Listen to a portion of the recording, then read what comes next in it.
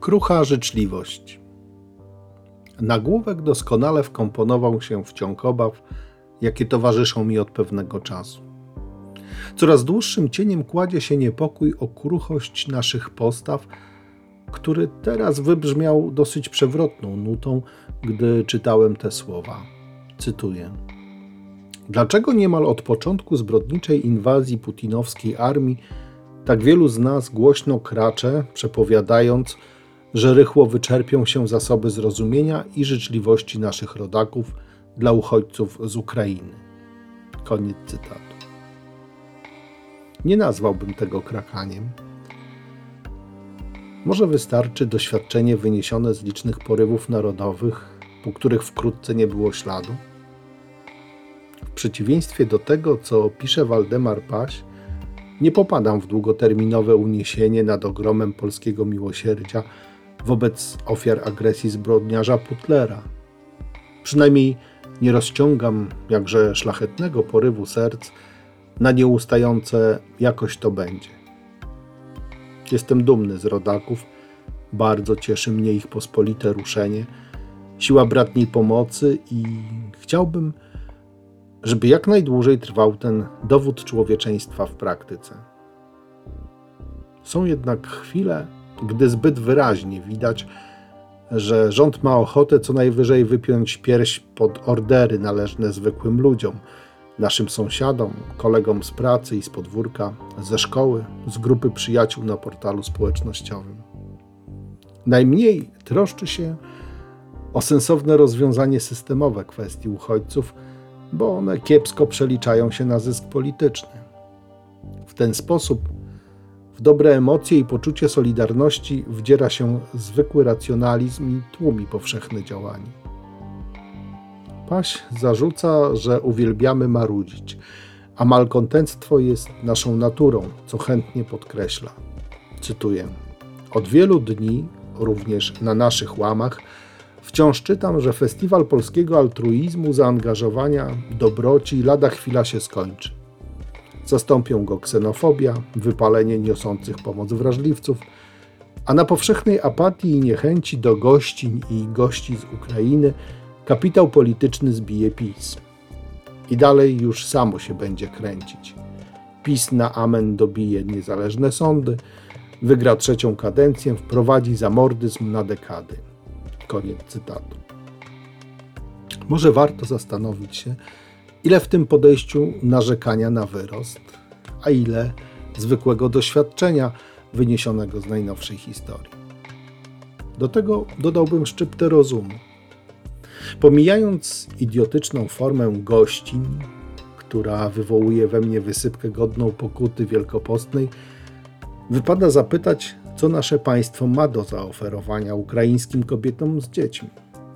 Pracę na etacie za pensję przeliczalną na koszty życia? Zasiłek, który pozwoli na start ku rzeczywistej samodzielności? A może tylko miejsce w domu samotnej matki? Albo ocieplany namiot na chwilę pierwszego od kilku dni ciepłego posiłku?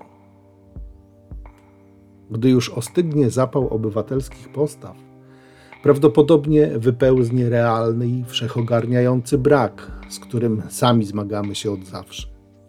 Przypomnijmy zapaść w służbie zdrowia, którą wszystkie rządy mają głęboko w poważaniu, bo na tym nie ugra się głosów suwerena.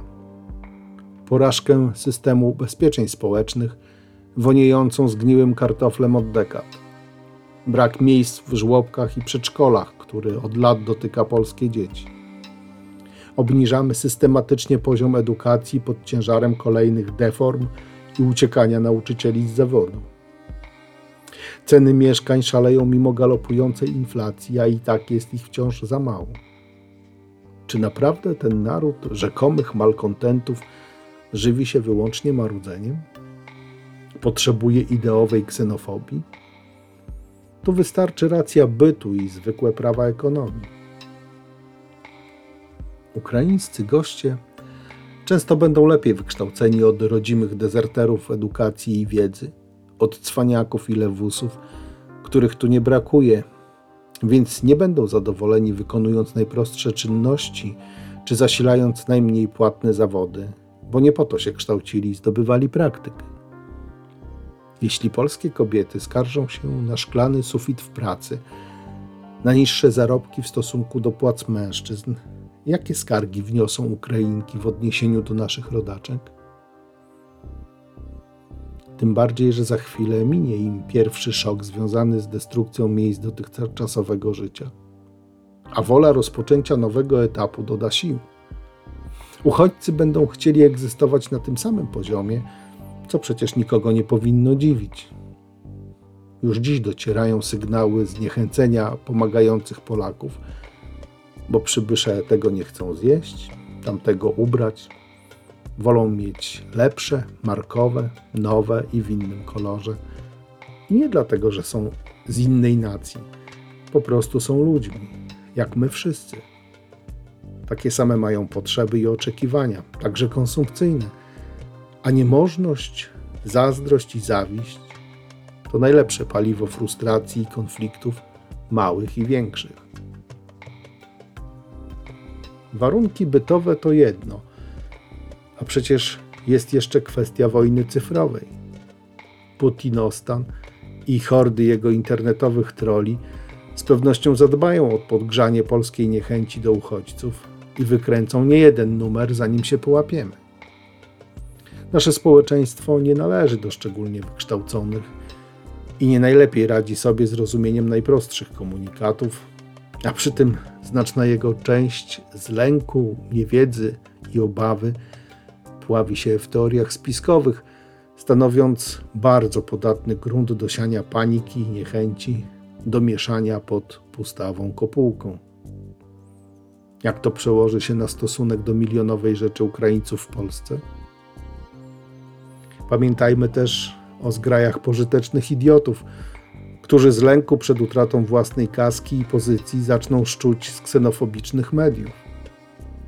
Ojciec muchomorek sromotnikowy już podlewa oliwą pierniki nieufności, co też nie wpływa pozytywnie na międzynarodowe relacje, zważywszy, że dziś statystycznie co 10. człowiek w Polsce to Ukrainiec, a końca migracji nie widać. Pesymizmu mi nie wystarczy, żeby zawyrokować końcowy efekt tego stanu. Czy to wszystko aby na pewno wpisuje się w kategorię marudzenie? Wolę nazwać to brakiem złudzeń, bo nie da się długo żyć pod jednym dachem z obcymi ludźmi, gdy potrzeba bezpieczeństwa wciąż nie zostanie zapewniona i to obu stronom.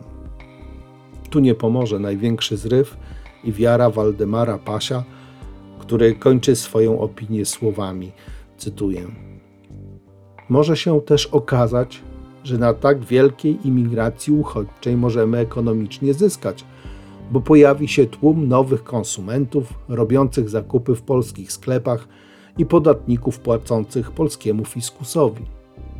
Może tu przyjść ukraiński kapitał i know-how. Koniec cytatu. To ostatnie ubawiło mnie szczególnie. Podobno prezydent Zełenski miał się wziąć poważnie za walkę z gigantyczną korupcją w swoim kraju, gdy szyki pomieszał mu rosyjski psychopata. Jeśli Paś ma na myśli know-how korumpujących i korumpowanych, zaczynam nawet nam współczuć. Autorowi, życząc wytrwałości i powodzenia na jedwabnym szlaku optymizmu.